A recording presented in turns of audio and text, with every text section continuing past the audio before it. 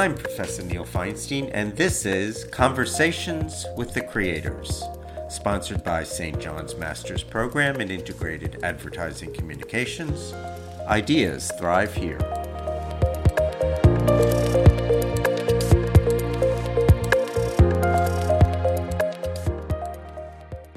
It seems everywhere you turn today, there's a discussion of electric vehicles. The recently enacted infrastructure law invests $7.5 billion in electric vehicle charging. The manufacturer of electric vehicles is on the bargaining table with the current United Auto Workers union strike. Electric vehicle technology is certainly impacting humanity.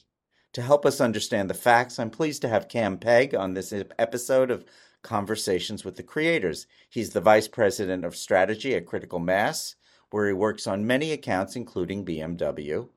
Cam's LinkedIn says that he sits at the intersection of the strategic and operational, using market insights to match business capabilities with customer needs.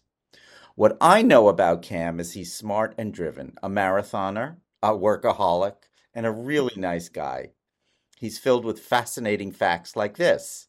The military tells anyone who presents to them to be bluff, B-L-U-F, bottom line up front.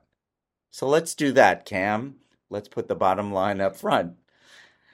How fast are consumers adapting to buying electric vehicles? That's a really interesting question, Neil. So consumers are adapting quite quickly. We can see from all of the press that EVs are growing at a really rapid rate, but there are some areas that still are creating a little bit of, reluctance in the consumer base, or just sort of having people think twice about what an EV could mean for them. So while the adoption rather is coming along very, very quickly, I think we're moving from that sort of early adopter phase to more of the sort of early mass market phase of EV adoption. I think it's we're probably midway up that curve. We're not quite at mass market. So why are people adopting it? Is it that they believe this is the eco-friendly way to drive in 2023? That's definitely part of it. I think there is certainly a sustainability or an ecological aspect to it. But I think for a lot of people, they're realizing how how viable an EV can be for them just as a daily driver. It actually makes a lot of sense for a lot of people. We know here in the US that the vast majority, sort of 90% plus of car trips are less than sort of 10 miles. Most people are doing trips around their house, going to the grocery store, taking the kids to school or to soccer or any of those sorts of things. And for those types of applications, an EV is actually a very useful vehicle. It's they make a lot of sense. The amount of electricity you burn in a trip like that is far less than the amount of gas you would burn. The equivalent. It's very interesting to me about electric vehicles, because it used to be Tesla was out there. It was all Tesla. Yep. I saw a commercial last night where Toyota was saying they have more, I don't remember if it was electric vehicles or eco-friendly vehicles than any other car brand. Are all these EVs the same? How are they different? No, there is a pretty wide range of EVs here. So, I mean, Tesla have done a great job of marketing theirs, and have kind of become synonymous with EVs. They're sort of battery electric. So that's one type of EV. So that's the pure battery electric vehicle, or BEV. Then you're sort of working along that spectrum. You then have hybrids. So Toyota make a lot of hybrids, and then within hybrids, there's actually two varieties there as well. So you've got your plug-in hybrid. So it's a hybrid vehicle that you can actually plug in to the wall, and it can charge the batteries that way. Or you've got sort of the pure hybrid. So if you think back to the original Prius and things like that, couldn't plug those in. The way it generated electricity is through the engine. So sort of waste energy from the engine or regenerative braking would help charge the batteries there, and then those batteries would be used to extend the range of the vehicle. And then further along the spectrum as well, from you've got fuel cell EVs. So hydrogen-powered vehicles. So not as common here in the US, becoming more common. Great applications for different sort of, different needs. So battery EVs great in sort of temperate climates like where we live, don't work so well in the cold. So in a a country like Sweden or Norway, for example, like battery EVs, with the drop in temperature, they become less efficient, harder to the batteries need a certain temperature to work properly, whereas hydrogen or fuel cell powered vehicles don't have that problem. So there's a range of EVs. They tend to suit different applications, different markets. It's a fun space though. So a Tesla would operate better in a Florida than in a New York or even a I'm Maine. Yeah, possibly. I mean, more so during the winter. I mean, Yeah. Tesla, I think, we're probably when we're talking really cold, if you're living sort of north, even north of the United States, so even parts of Canada, like I Yeah. would say, Tesla, you might want to think about it, during the depths of winter, but for most part of the year, generally okay. It's interesting when I was in Florida this summer, I saw a lot of Teslas down there. Yeah. So, Yeah, I mean, Tesla are doing a great job of, I mean, as I said, like they've become synonymous with EVs, particularly here in the US. They've done a great job, and they had quite a long lead on in terms of mass production of EVs. So definitely a first mover advantage there for Tesla. They've done a really great job in getting their vehicles out, but all the other manufacturers are really coming at them hard now. they have to. I mean, that's where the Mm. trends are going. But well, I want to dive into the environmental benefits of EV, Mhm. and then I want to understand, since there is such a diversity of EVs out there, or even eco plugins and things like that, which are the most eco-friendly, which are the least eco-friendly, are we being um misled as to Mm. um their Yeah. benefits? I Go ahead. I'm Yeah, sorry. I mean, I wouldn't say we're being misled. I do think that there is probably a little bit of a misunderstanding around the some of the ecological or the more sustainable benefits for EVs. So there's certainly a huge benefit in terms of not burning fossil fuels. That's right from the outset. That's it puts you a long way ahead.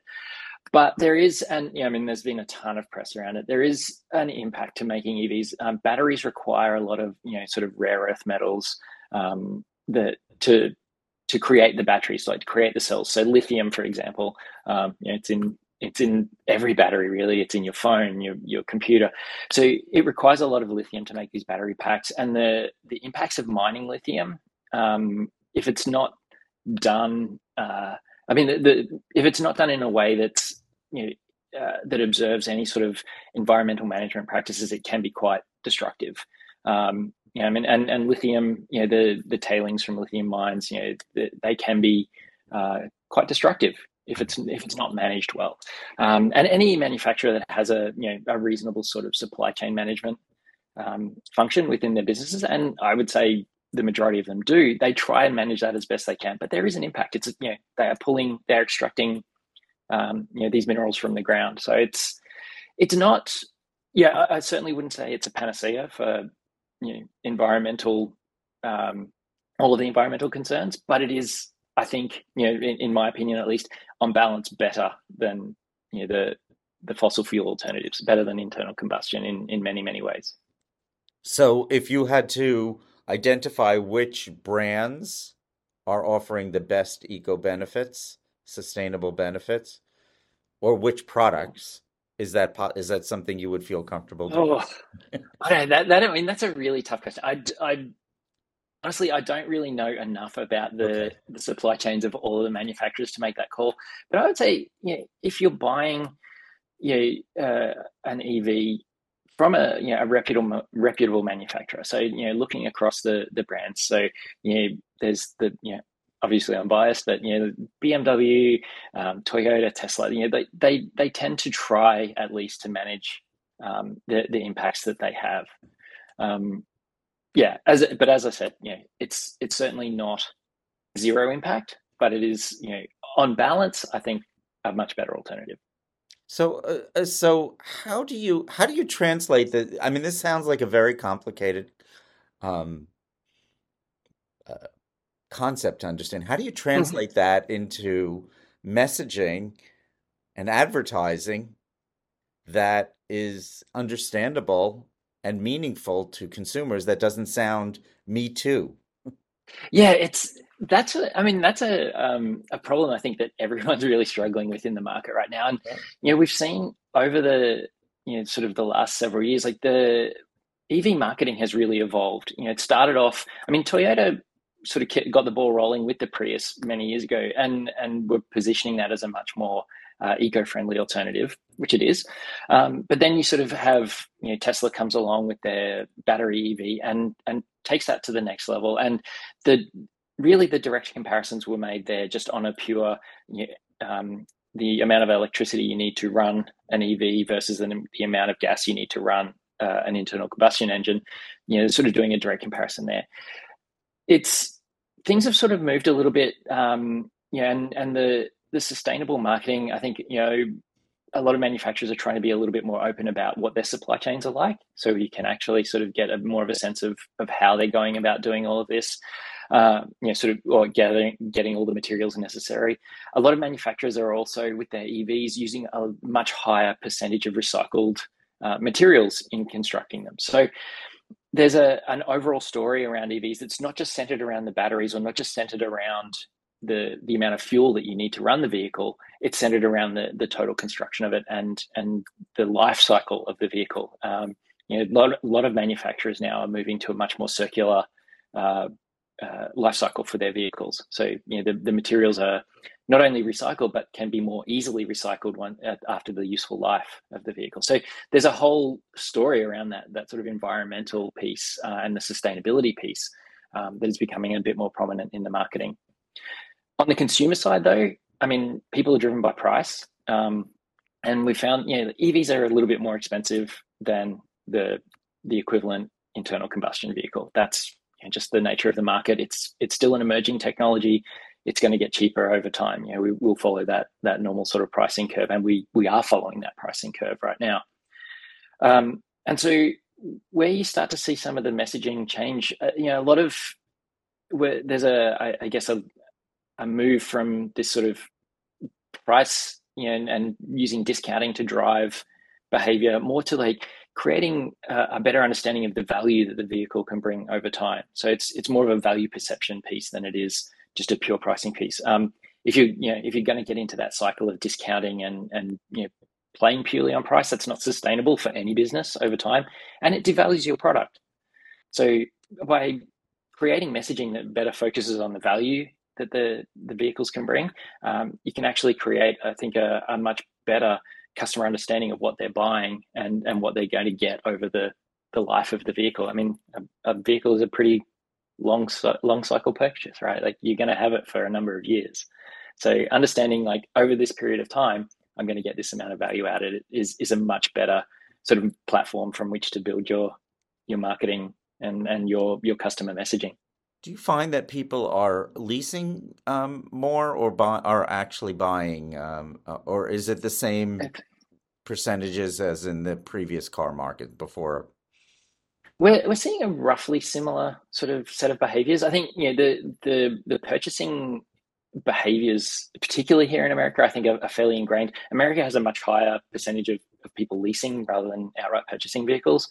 So we sort of see similar behaviors around EVs as well. So in that sense, like it operates, I think, from at least from what I've seen, fairly similarly to the broader market. Hmm. So Tesla clearly has is leading the pack. Hmm. Who's right behind Tesla? I mean, it's fun. There's like, I mean, Tesla definitely has a strong lead there, but you'll see a lot of I think the remainder of the market is playing out similarly to what we're seeing. So in the luxury vehicles market, you have sort of BMW, Mercedes, Audi, sort of fighting it out there. In the mass vehicle markets, you've got sort of Chevrolet, Toyota, obviously we've spoken about, and then companies like VW, so Volkswagen are coming out. Their electric vehicles are quite popular. So I think the market dynamics, or at least the sales dynamics, are playing out roughly similar to what we see more broadly, I guess similarly to purchase behaviors, it's just Tesla's dominance in the market is sort of distorting things right now. So it makes it very difficult to sort of get an accurate judge on how everyone else is playing out. But I mean, every manufacturer is coming to market with EVs now, and some are doing a better job than others. I mean, some of the vehicles, personally, I look at them and go, that's a weird looking car. I don't think I'd drive that. Right. But then you get other manufacturers that are essentially making electric versions of their popular vehicles and are doing incredibly well. It's like Ford with the Mustang Mach-E. It's I mean that's a car like the original Mustang is a car built for people who love cars. It's the American muscle car. Right. The electric version of it though looks almost exactly the same. It just happens to be driven. The drivetrain is electric rather than gas. Do they perform the same? I mean, they perform very differently. It's Okay. an electric vehicle. I mean, one of the big benefits and one of the things that people seem to like about electric vehicles is just the feeling of sort of direct power. There's the acceleration of electric vehicles is a lot higher than a gas vehicle. Really? You know, there are different performance characteristics, and I mean the way the vehicles handle can be a little bit different as well. Obviously, batteries are quite heavy, so manufacturers are having to sort of rethink the way they design their vehicles to make sure that the vehicles, the center of gravity is staying low, so the vehicles drive well. They actually feel nice to drive. So there's a lot. There are differences in performance. A lot of people who are sort of your die-hard car people, and that's certainly not me. But they love the feeling of driving. There's that sort of almost visceral element to it. The sound and the feel. A lot of them don't necessarily love EVs because they're almost silent, and they just don't feel like a gas car, and I mean that's great. It's there are everyone does their own thing, but it's I think there's a it's just it's a very different sort of I guess there's a different set of stimulus that you get from an EV that don't get from an ICE vehicle. So, so let's, if it's okay, I'd like to dive a little Mm, bit into BMW and performance because BMW specifically, the ultimate driving machine, they built their brand, they yep. invented performance, they built their brand on performance, and from 1979 to 2023, they're still using the same tagline still, yet the manufacturer of the car, an electric car, is going to change the feel of performance. How is that impacting your marketing decisions, your advertising Um, decisions? but I mean, I think BMW have done a pretty amazing job in terms of they they are known, they are rightly known for building these performance vehicles, and I mean it's performance means different things to different people as well. Sure. Like it's performance is not necessarily just speed off the line or anything like that, but BMWs are being built to be a great car for people to drive. And as much I don't want this to come off sounding like a BMW advertisement, but they spent a lot of time thinking about how to redesign their vehicles to make sure that they maintain their sort of distinctive handling characteristics. So BMWs famously have a as close to 50-50 weight distribution between front and rear wheels as they possibly can. Hmm. And that's that's part of what makes a BMW feel like a BMW. So with obviously with an EV, they've got all these batteries to accommodate now. So how do they distribute the battery weight through the vehicle to make sure that they maintain that? And I mean, I'm certainly no engineer, but it's having driven a couple, it's if you didn't know, and I mean, there's the obvious cues around sound and all the rest of it, but it still feels like driving a BMW. Oh, well, that's pretty amazing. It is. It's actually really incredible. Well, just to have a commercial, we do have a four series interview with Martin Purist, the man who invented the tagline, the ultimate driving machine. And in, I believe, episode number two, he talks about how Oh, they won the BMW account. And it was so interesting because he talks about how they won the BM account while all the other agencies that they were pitching against were out whining and dining the marketing people. They went over to Germany and spent their time with the engineers. So mm, even, from 1979 to now, the engineers play an important role in the BMW experience. And now look, Absolutely. you and your wonderful agency happen to be among the many keepers of the BMW brand. So Yeah. congratulations to that.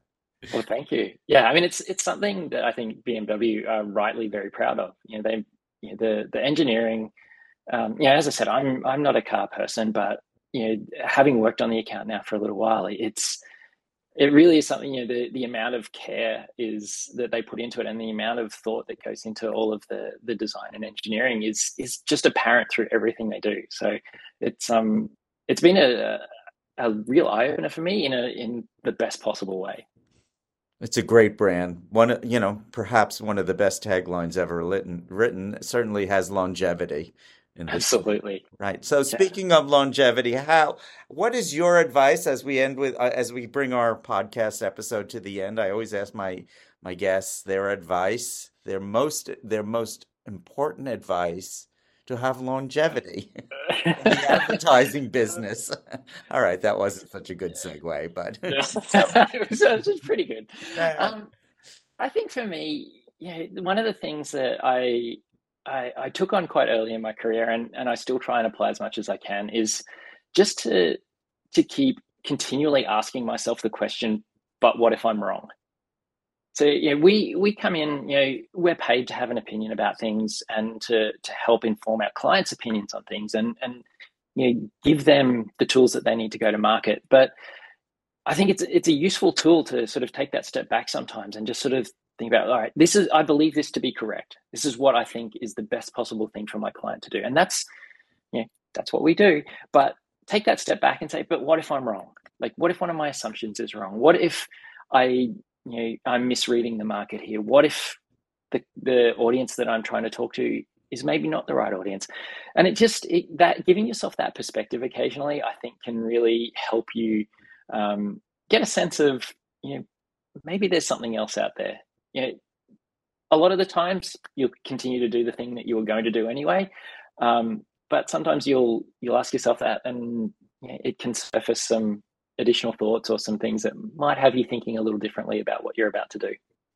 I love that advice. You have to reconvince yourself that you're going in the right direction, right? Yeah. And if you can't, then wow, you better go back to the drawing board or go back Yeah, and figure out at what point you made the wrong turn.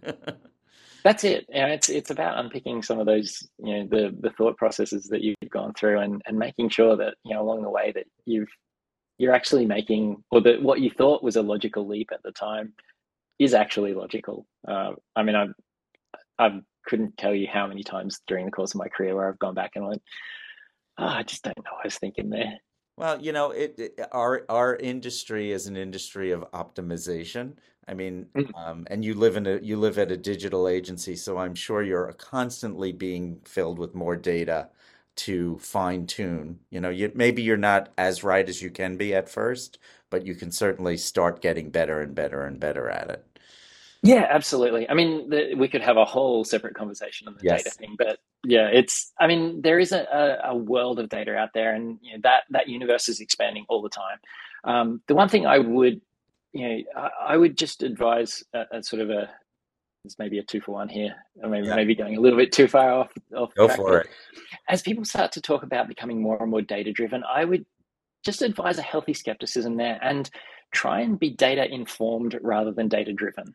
So, data driven implies a sort of passivity to me, and we're getting into semantics here, but it's if you're allowing the data to dictate what you're doing, you're sort of surrendering a little bit of you're taking yourself out of the driver's seat. If you can extend the metaphor to that. I'm Whereas if you're fine with data, that. yeah. So if you're data informed though, you're using the data to help you make your decisions, to help you do things without letting it dictate what you're about to do. So it's I just have I mean, it's amazing. Don't get me wrong. I will use any data that I can possibly get my hands on, but just treat it with a little bit of skepticism sometimes. Treat it with um, as an input, not necessarily as the be all and end all in terms of driving what you do.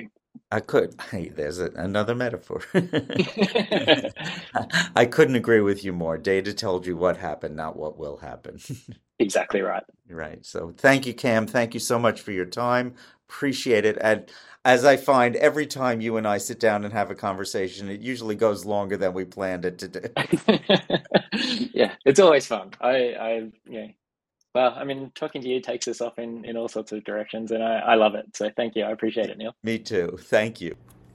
The opinions of this episode's guest, Cam Pegg, are his alone and do not represent the opinions and thoughts of his client BMW or his agency, Critical Mass. This has been Conversations with the Creators, sponsored by St. John's Master's Program in Integrated Advertising Communications. Thanks to all our guests, my colleagues Professor Audrey Siegel-Mavora, Kevin James, Christine Munk, and our producer Miriam Prever. Keep on ideating.